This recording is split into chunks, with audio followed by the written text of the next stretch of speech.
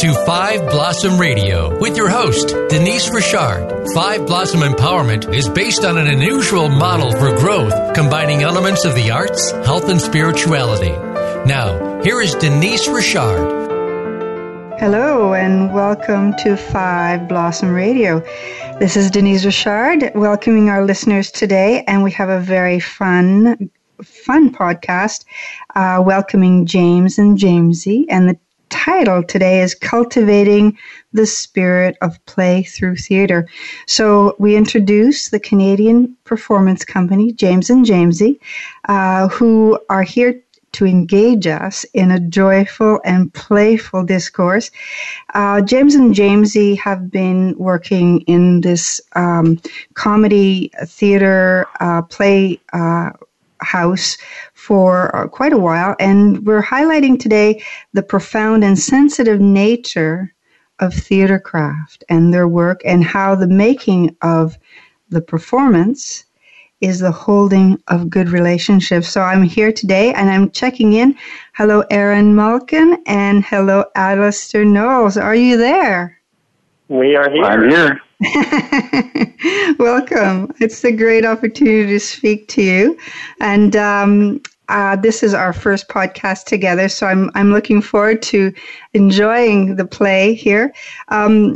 Please, your work over the past, I think it's almost a decade now, if I believe you've been working together. Please tell us a little bit about yourselves. Tell our listeners, please, what brought you to theater and how did you come to work together?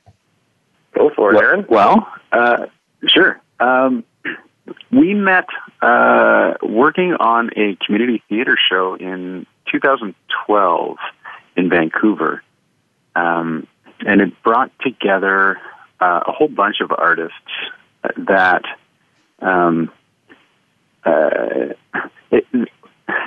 the focus of the performance was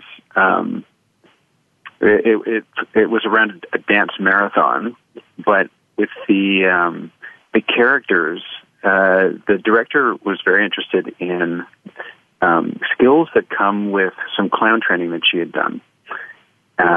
Which foster connection with audience on a level where real thing. The connection is real with the audience. There are moments of realizing that what's where you can laugh at what just happened together. There's so more than just a physical dance, more of a fuller engagement with the audience. Yeah, so I think dance was kind of go on. The framework of that show. The framework of that show was that a dance marathon was taking place, and the audience was actually the real live audience of a dance marathon. So each of us as performers were encouraged to in-character interact with the audience throughout the show, before the show, after the show. And Aaron and I didn't really have a lot of clown training at that point in time. So it was this real awakening that this playful nature, these playful interactions could be had with an audience through the format of theater. At this point, neither Aaron or I thought that we were going to go down the road of this being professional. We thought of it as a community. So you met on the dance floor. Project. Hello? Sorry, what was that, Denise? No, I made a little pun. I said you met on the dance floor. Oh, yeah. Yeah, totally. And we did. And that dance marathon, it was a 4-week production run. And by the time we finished it, we thought, oh my gosh, this is so enjoyable. I want to keep doing this.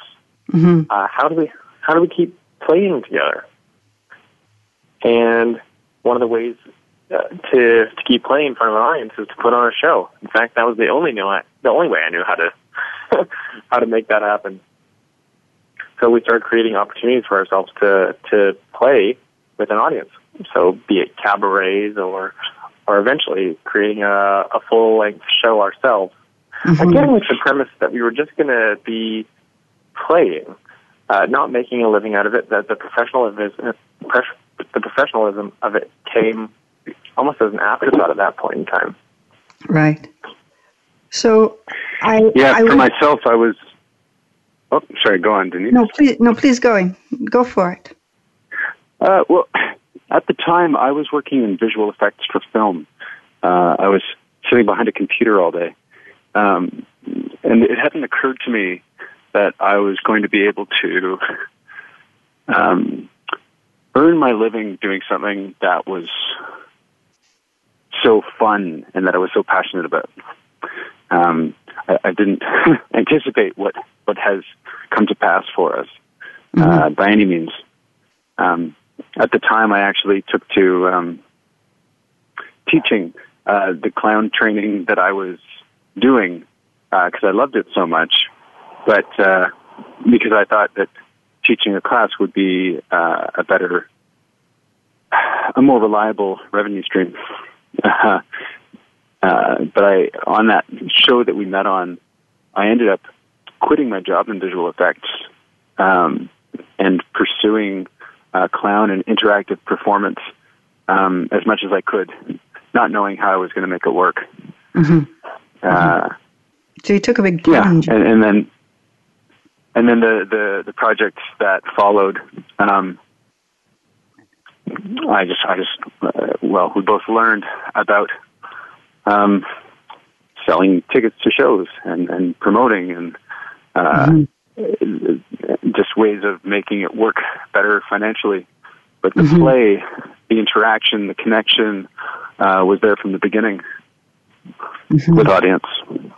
So for those who don't know much about James and Jamesy, how would you describe what you do, or in a few sentences, how would you describe the genre, the way of approach, or how would you describe yourselves?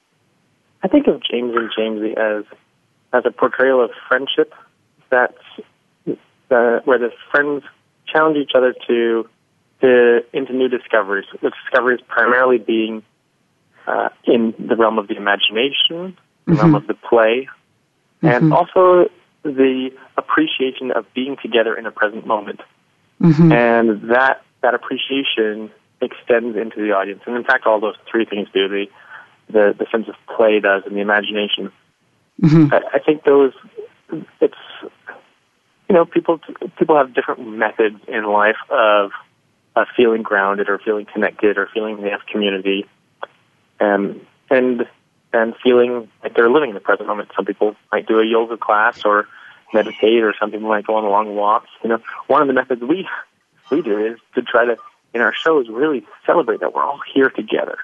And from the stage, that's the challenge we face as performers, is inviting the audience to recognize that, yes, I'm a performer, yes, I'm playing a character, and yes, I'm playing, but really, that invitation to join us in the recognition that this is happening now, and that is what we have. That is, in fact, all we have in this present moment. We're living that moment once, and that is now. And can we enjoy it together? Can we let down our guard? Can we acknowledge but let go of the identity of audience patron or performer or even that, I'm not. I imagine many people come to our shows not thinking of themselves as being particularly silly or funny or playful, but maybe good-natured. And for us, that's all we need. We just need someone willing to try to play with us. So, Aaron, would you add anything to that? Well, as Alistair's talking, my mind wanders to moments in our shows where, at one point in performing the show, like we've performed our shows, I think by now over 800 times. Wow! And it's always because we love to involve audience in the creation of the show, in the worlds that we create. Often things happen that we didn't anticipate. And in those moments, sometimes it might be a mistake or something that just surprises us. Like one time in a show, there's a part where Alistair Jamesy kind of faints. His character kind of loses consciousness and falls back, and I catch him. And when I catch him, it causes me to do a big lunge, a big squat. And once it tore my trousers just down the back. And in that moment, I was like, that is a huge tear. I don't know what to do now, but I guess I'm just going to have these torn trousers for the rest of the show. And so I told the audience what had happened as the actor, and I showed them because they were going to, otherwise they were just going to be like trying to look for it the rest of the show. And it warmed up the whole audience, that fumble, you know, and that we were able to laugh at ourselves so heartily. It helped everyone kind of ease out of their own shells and their own kind of worlds into this space where it's okay to be who we are. It's okay to laugh at ourselves. And it's okay to be human. And so we embrace those moments when they happen. And sometimes, you know, with various things, we even try to recreate them. We try to recreate accidents because of how well it works in bringing people together.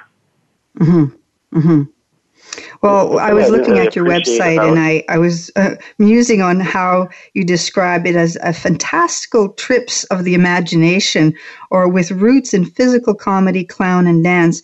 I mean, it's quite it's a lovely even in thought just to read that.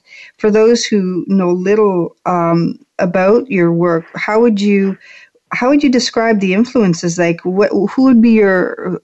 Are there past comedians or past theater representatives who would play with you, or would say, oh yeah, we reflect on this or reflect a little bit on that?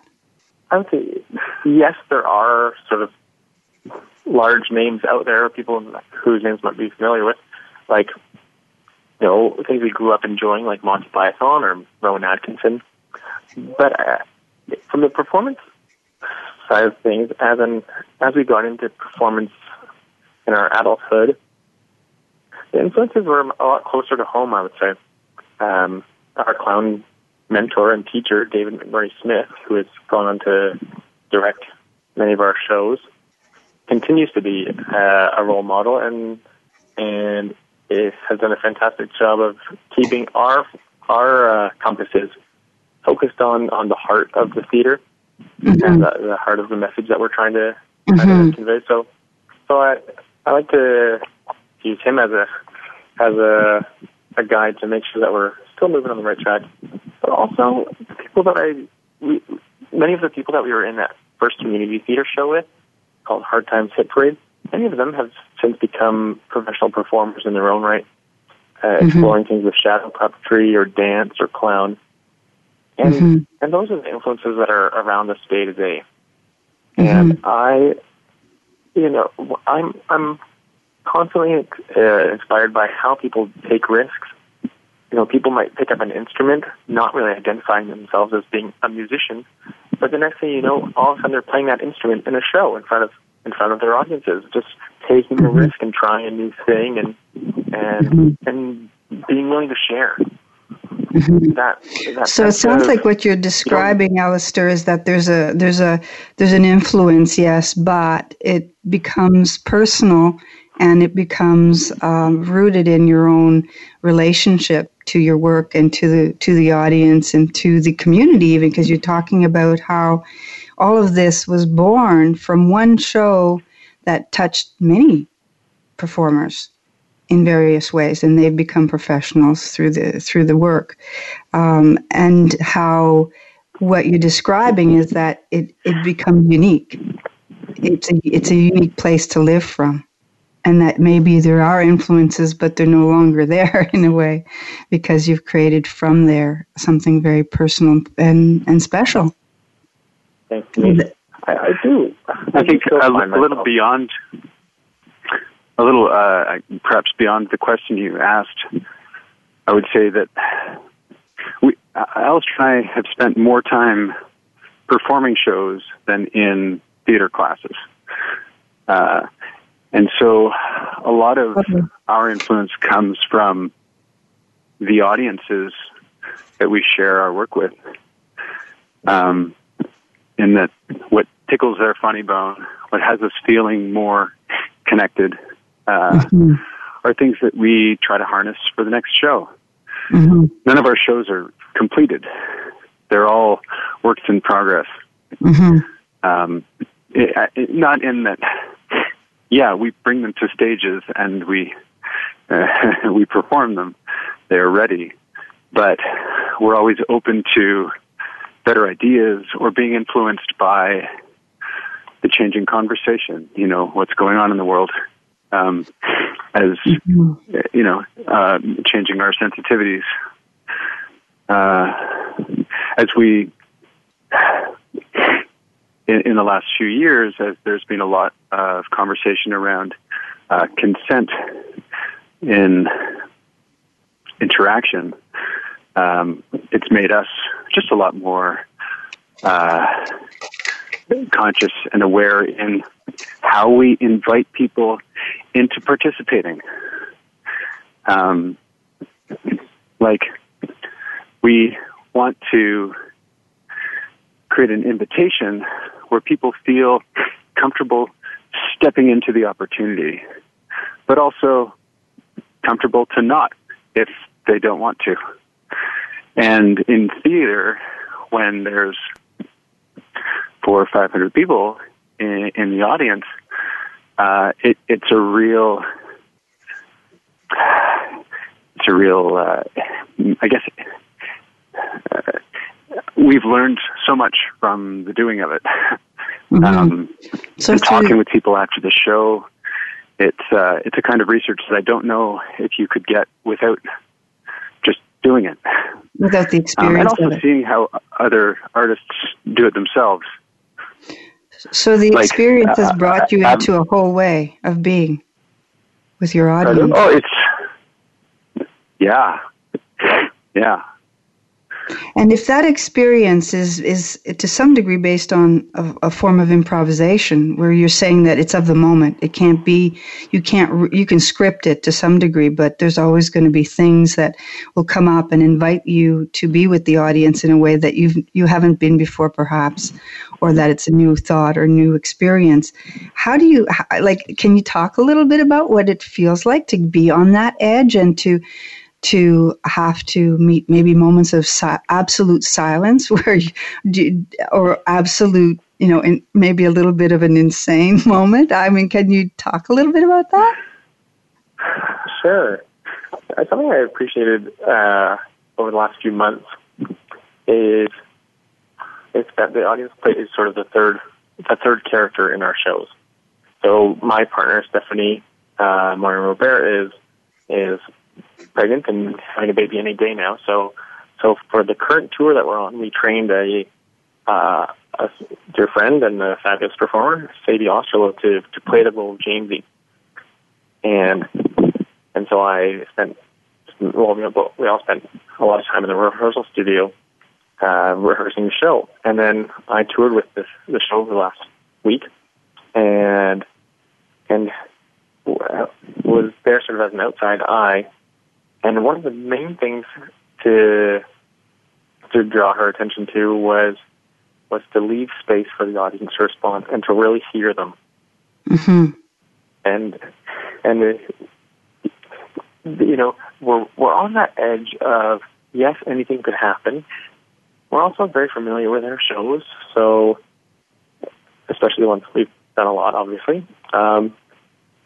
And so rather than trying to be on the edge of we don't know what's going to happen, or, wow, this is a new moment that we've never experienced before, with each show we're trying to approach the script and approach the structure in such a way where we are reliving it every time. So we are in the discovery. Even if we know what the discoveries are going to be, we actually have to feel those discoveries and give space for the audience to discover them with us. So Aaron mentioned his pants tearing. Well, that happens in every show now of that particular show. And we play it as if it's happening for the first time. And if we're able to enjoy it and be surprised by it ourselves, then it is real. It is a bonding moment with the audience. We're not just pulling the fleece over their eyes. We are actually living that surprise again, and discovering it again, and discovering the delight in it. Mm-hmm. And that happens throughout the show. You know, the tearing of the pants, we play it off as if it's a mistake, but there's many elements of the show that are just fun discoveries or fun impromptu improvs that are less apparently a mistake and just more have just become part of the fabric of the show. But we need to play them like we're surprised every time, and we have to surprise each other and allow ourselves to be surprised. I think that's the thing that we need to keep in mind on stage is to have the character and the player be really on the edge of, we're not really sure what's going to happen. Where, you know, I can't know what's happening because I don't know what my performance partner is going to do, and I don't know how the audience is going to respond. And the next thing that I do is going to be driven from everything that's led up to that moment, including the audience response, including what the other performer has done.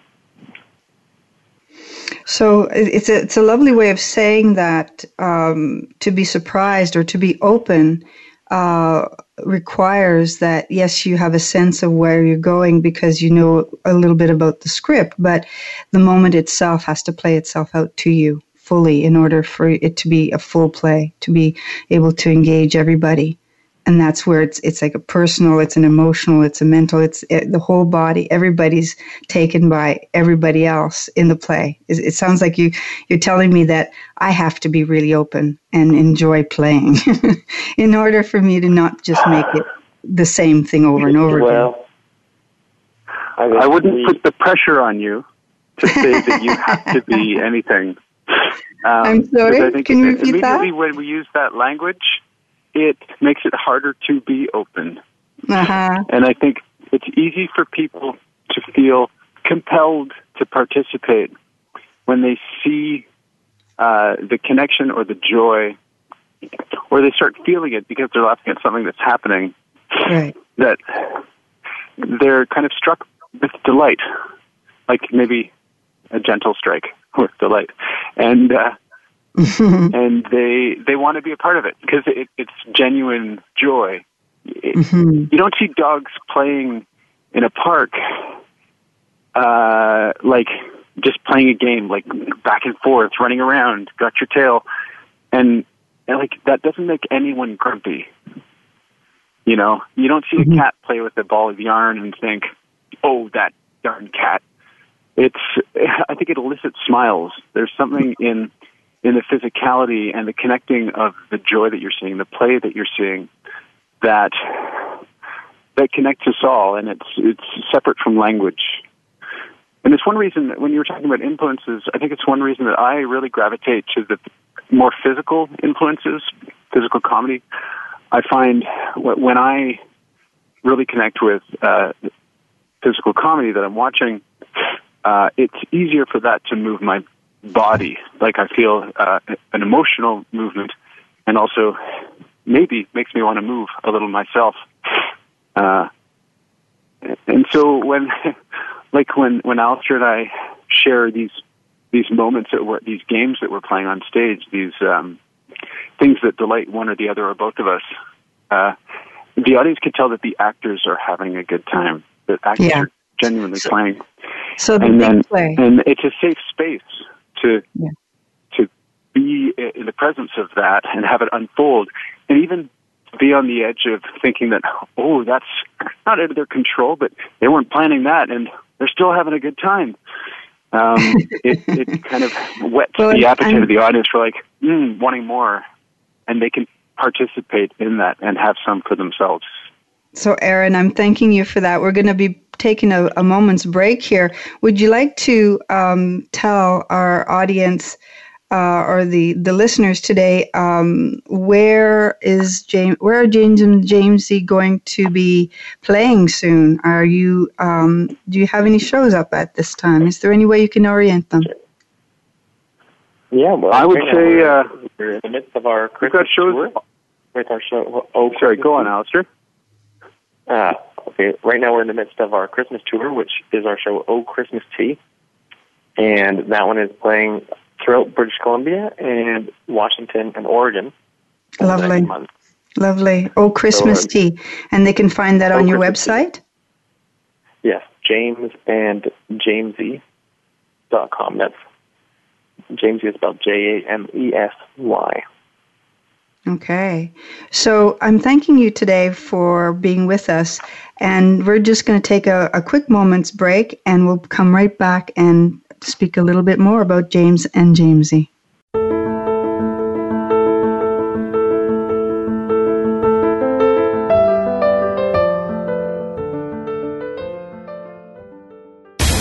Find out what makes the most successful people tick.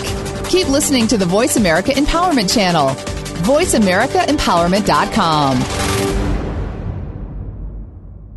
Five Blossom Gatherings is the website and program from Denise Richard. By visiting fiveBlossomGatherings.com, you'll find out more about Denise's professional Tai Chi and Qigong services, explore her website, and view works of art, and much more. You can book healing and counseling sessions with Denise. She works with clients who have health interests and concerns.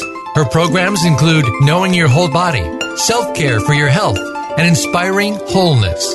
Visit fiveBlossomGatherings.com today. Have you become a member yet? Sign up now to become a member of Voice America. It's always free and easy. Plus, you get to take advantage of some great member benefits. Get unlimited access to millions of hours of on-demand content across all of our channels. Keep track of your favorite episodes, shows, and hosts in your own customizable library. Find out what shows you might be interested in based on your favorites. Plus, you get insider access with our newsletter. Membership gives you more. Sign up at voiceamerica.com and click Register at the top right. Find out what makes the most successful people tick. Keep listening to the Voice America Empowerment Channel. VoiceAmericaEmpowerment.com.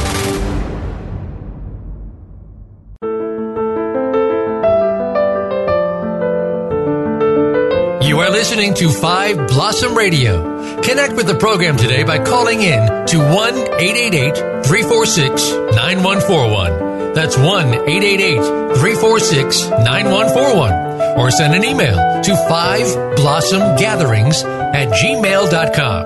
Now, back to Five Blossom Radio. So welcome back to Five Blossom Radio with Denise Richard and Aaron Malkin and Alistair Knowles, who played James and Jamesy. So we're looking at the making of some comedy and how they bring people together in a very unique way. We love to see them on stage where they gather people and engage the audience with delight, with absolute delight. I'd like to also comment that this is a very strong experience for Canada to have unique, a very unique brand of comedy here. So you've been explaining to us, Alistair and Aaron, that this has been in the making for about 8 years, and that you've been creating shows. Can you tell us a little bit about the different shows that you've made? You've made 2 or 3 so far that have been really successful. Well, we've Go ahead, Alistair. the first show we made was called Two for Tea, which is about these 2 British chaps. One is quite an eccentric, and one is more of a conventional gentleman, and they get together for tea and they challenge each other to go in this world of the imagination, and that the audience is there and can be part of that experience with us. It's all very proper and absurd. And the first year we toured it to fringe festivals across Canada. And for those of you that aren't familiar, fringe festivals are an amazing platform for independent theater producers to create whatever they can dream up. It's an unjuried festival series that really spreads across Canada and even internationally as well. And so we came up with these 2 fun characters, James and Jamesy. And when we finished that tour in September of that summer, we thought, well, we can either call it quits until the next festival season starts up in May, or we can keep performing. And we started renting theaters and and continued performing 2 for G, knowing that we wanted to create more. So we created a subsequent show called High Tea, which has since become our Christmas show, now titled Oh Christmas Tea. And that's really our the largest touring show we have. It, as sort of cliche as it is, there's an amazing marketing power of Christmas, and Christmas lends itself to people coming together with the understanding that they're going to step into the world of the imagination together and be in the whimsy. Get into the Nutcracker. The Nutcracker is really about toys coming to life. It's about imagination, and it's also, the most popular Christmas thing ever. So we were able to benefit from audiences coming to our shows with that sort of the lore of Christmas already. And a show that Aaron and I are particularly proud of is called In the Dark. Aaron, do you want to speak to that? I would love to hear about In the Dark. Please, I've actually seen In the Dark. I saw it when you first began the promo. You're asking people to kind of come in and take a look and give a little bit of a reflection on what you were creating. And to me, In the Dark was one of the most spectacular pieces I'd seen in a long time, where I felt you highlighted a deep intelligence. And I'd love for you to tell us a little bit about where In the Dark came from for you. I never know where our creations are going to be sourced from. And the things that are going on for us inevitably find their ways into our work. Alistair and I had been hired to be theatrical animators of a campground space at the Winnipeg Folk Festival, meaning that we would rove around and just be engaging performers for the people doing whatever they were doing there. We realized that if we wanted to do stuff at night, we needed to be illuminated. Or that's what occurred to us as a great way to get focus. And so we went to a thrift store, and there was a lampshade in a bin. I picked it up, and Alistair said, "Put it on your head." And the rest is, and that's the show. So we ended up putting a strong, long-lasting flashlight in that, fastened them to helmets, and we created these 2 headlamps that looked like gramophones on our heads.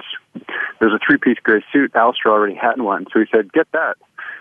And then we just improvised for a lot longer than we were supposed to at this festival, because we had every night we thought, well, we only have to perform for half an hour, but I'm okay with just putting our costumes on and performing all night until we sort of fall over from exhaustion.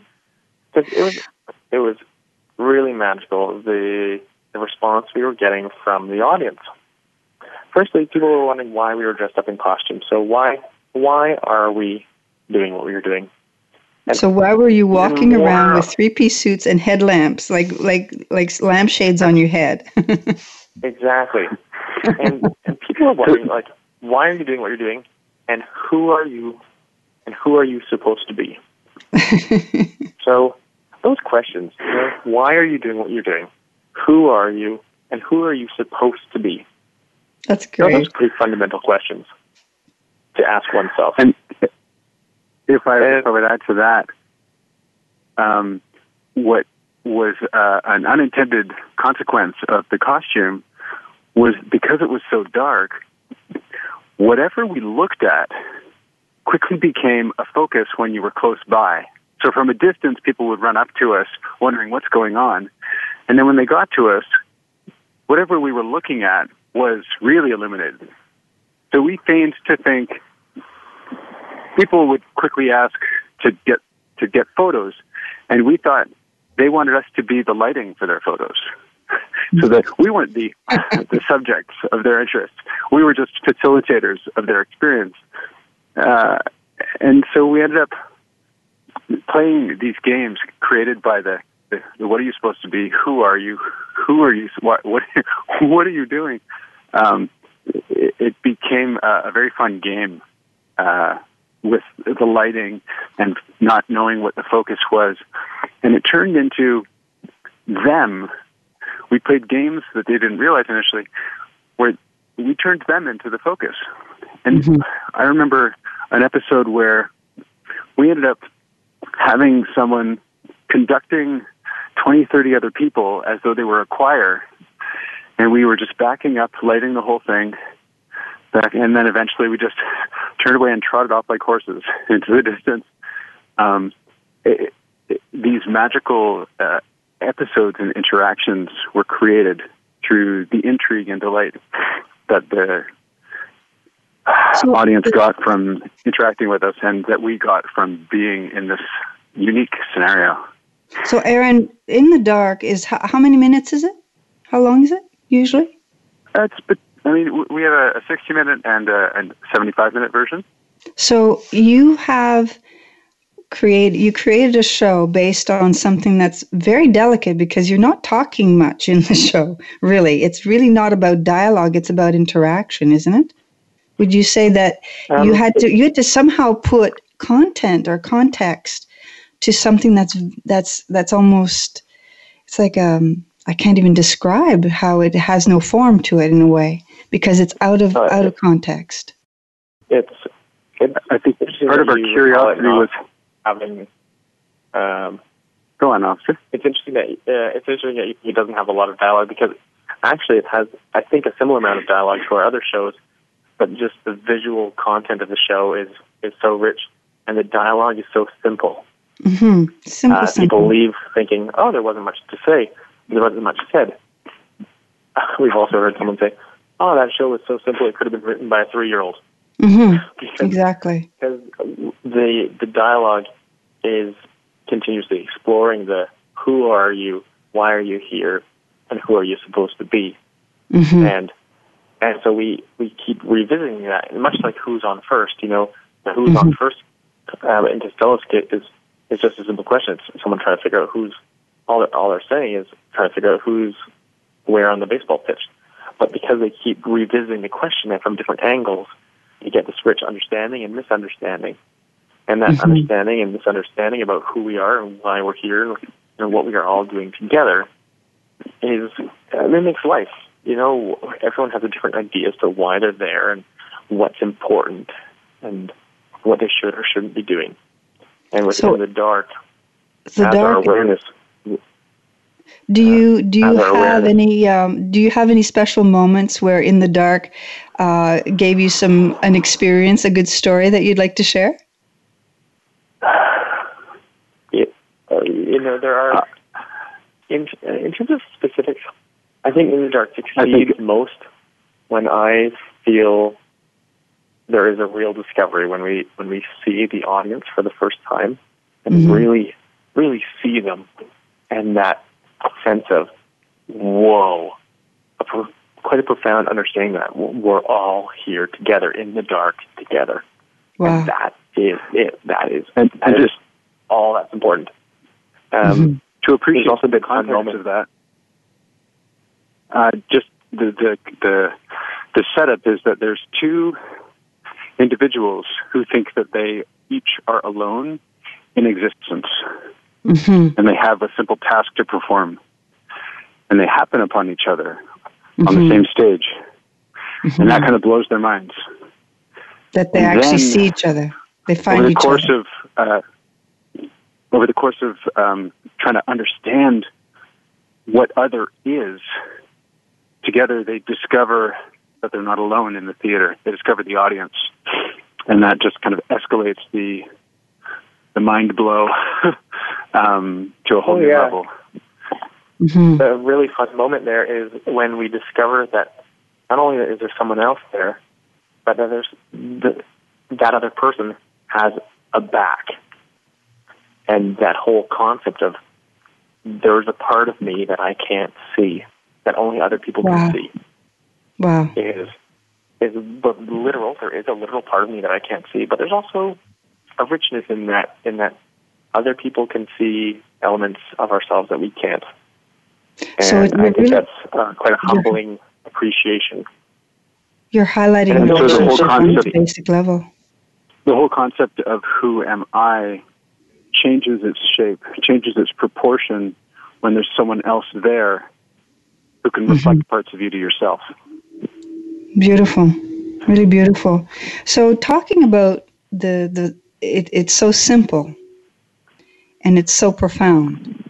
And it's hard to put words to it, and I'm enjoying this little bit of struggle I'm having. Going, how do I say this? How do I describe this as the viewer, as the audience? And how do you share that everything that you know and the experiences you've had with the experience of that? But it feels to me like to set something up that's that profound, you have to have many people.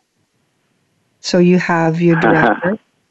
Can you tell us a bit about the other relationships that are meaningful that come into play when putting together something like that?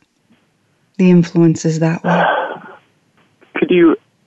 I think it's the people with different words. Mm-hmm. Well, so okay, I'll have a stab at answering it first. Sure, if you don't mind.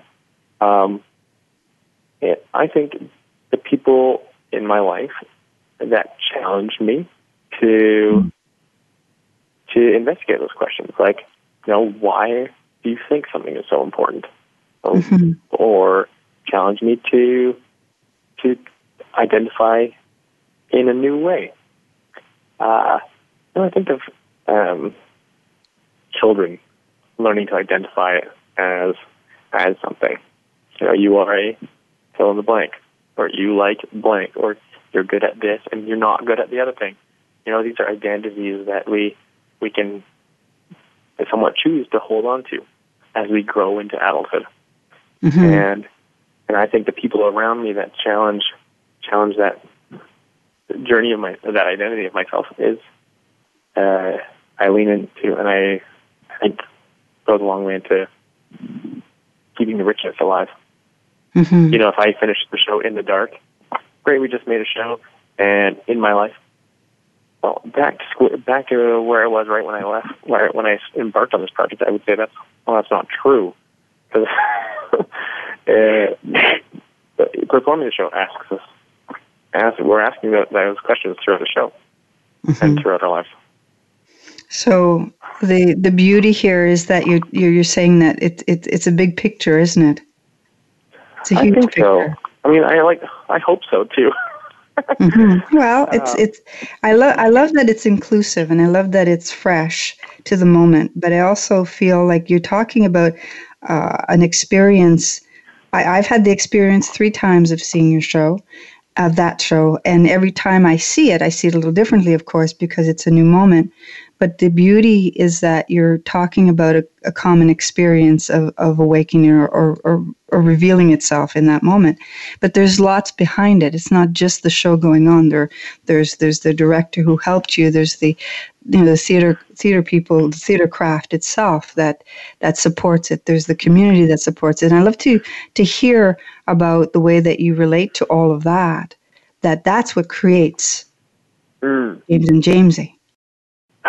I think one thing about the show that has it working the way it does is the simple language we use allows each audience member to connect to it in a way that works for them. Lovely. So we use words like setting the stage, which can mean so much, and going to the next stage can mean so much. I mean, it in a theater, it has a literal meaning.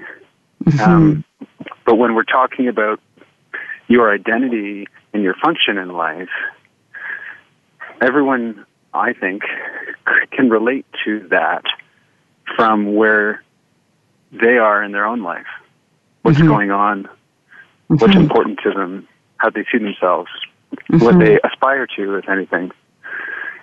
And so there's something, I think, that's quite potent in the simple language used that allows a layering of meaning in most of the dialogue of the show. So one thing about the show, you talk about learning or seeing it in a new way each of the times you've seen it. Each time we come back to the show, like we have a tour of In the Dark this spring, I'm really excited to come back to the show because I'll have had so many experiences since I've done it, both as a performer and in life. And I will experience it in a new way and make new meaning out of the words that will have it be as alive in me as it has ever been or more. Mm-hmm. Mm-hmm. And I think I would say David McMurray Smith was the lead writer of the specific words for the show.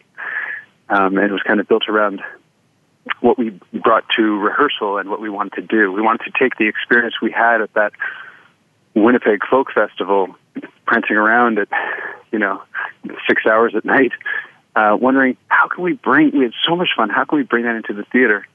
And David was kind of a mastermind in helping us find a way. Mm-hmm. Mm-hmm. Yeah, it's co-creation. I want to give a little shout out to some other people that have really helped make the shows possible.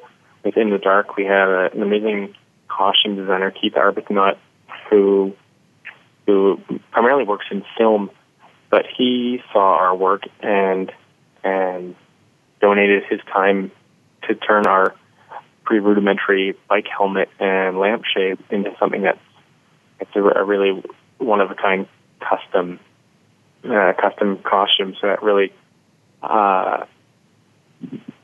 it emphasizes the message of the discovery, the sense of discovery through the costume. Mm-hmm. We also tour with some amazing technicians. Alberto White and Catherine Johnstone are touring with us now, and their skill level is just really amazing, and they're so friendly to work with, and they believe in what we're trying to do. Exactly. So they're friends, and we enjoy working together. But they also share that enjoyment of seeing the audience emerge and play. Mm-hmm. And I think having our team, even our administrative team, they're people that have seen us do the shows and been inspired by sort of, I don't want to say inspired by us, but inspired by our goals, the goals of engagement. Mm-hmm. And so I think it's really important that all those people that we work with have a shared heart for that. We were given guidance by a fellow named Tim Seledy, who produces theater in Canada, maybe 6 years ago, back when Aaron and I used to play all the different roles in our company. He said, so you've got your babies, you've got your shows. At some point, you're going to need to let someone else in, and you're going to need to trust people that they can hold the vision for you as well. Yeah, it's profound. It's been really, really cool to have that trust grow. Mm-hmm. And it's no longer, it doesn't feel like it's our vision that we're trying to make happen. Even the structure of our society, we were a for-profit partnership, and now we operate as a not-for-profit society out of British Columbia. Mm-hmm. And that very structure means that we're accountable to the community. Lovely. That feels really positive to me, that you've taken something from the grassroots and you've really gone through a process of creating a community that's supporting community. And it's a pleasure for me to hear that. When I had a moment where I was recalling when you were talking of seeing one of your performances, it was the old Christmas tea performance, and there was a moment of silence, and I can't remember what you were doing on stage. It was something pretty radical. But the moment I recall is this, where I heard a giggle from a young child. It was a very young voice. But beside that, and with that, I also heard an elder crack up. And the feeling of community, the feeling of the range that you're touching on, from the young child to the elderly, and everybody was then roaring together. And that feeling of a bigger picture being touched, and that we could all play together in that moment. That was it was a beautiful moment. And I'm appreciating that you've been able to take the time here. We only have a few minutes left. I'd like to, again, ask you if you want to share a little bit with our listeners about O Christmas Tea coming up, as you mentioned, and anything else that you'd like to let them know about. Sure. O Christmas Tea is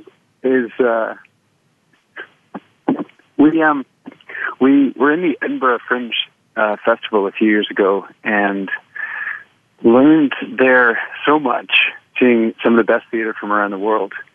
And it's O Christmas Tea is our biggest production, and a lot of what we learned in Edinburgh we've brought into our O Christmas Tea production. So we travel with technicians, and it's happening right now. We have a show tomorrow in Courtenay, BC. We have shows all over BC and in Oregon and Washington. And you can find out information about the dates and the specific cities on our website, jamesandjamesy.com. We're excited to be bringing that show to other provinces and states next year. Jamesandjamesy.com, actually, you'll be able to see also Alistair and I have each created solo shows and information about our other shows. So if you want to follow us or find out more about us, you can sign up for a newsletter there and just keep up to date when we might come to your city and do a show and maybe even teach a workshop. Wonderful. So I'm appreciating your time, because the creating a climate of care is a process, and it involves a lot of people. It's a focus that many of us are choosing in our co-creative space here. And Five Blossom Gatherings, Five Blossom Radio is essentially interested in that space that you've created. We highlight programs as well as training that supports people to find a little bit of that quiet space inside and find the joy of engagement. So for those of you listening who would like to know more about Five Blossom Gatherings, you can go to fiveblosomgatherings@gmail.com. Also coming up in the near future, on December 12th, we have a little freebie in Vancouver where we're offering a flying crane Qigong workshop, which is a very simple way of saying that I'm going to share you some very simple ancient moves that help us have a little fun and play a little bit and find good grounding together. So, Erin and Alistair, thank you for your James and Jamesy today, and thank you for being able to share with us some of your good work. Do you have a few moments? Would you like to say something? Say goodbye to our audience. Well, thanks so much for having us, Denise. We often have interviews where it's mostly focused about a very specific upcoming show, so it's really nice to have a chance to talk about the work and the heart behind it. Thank you. And Erin, would you like anything? What he said, only better. Okay. Well, I'm giving you both a big hug and saying thank you again, and best of luck with your shows.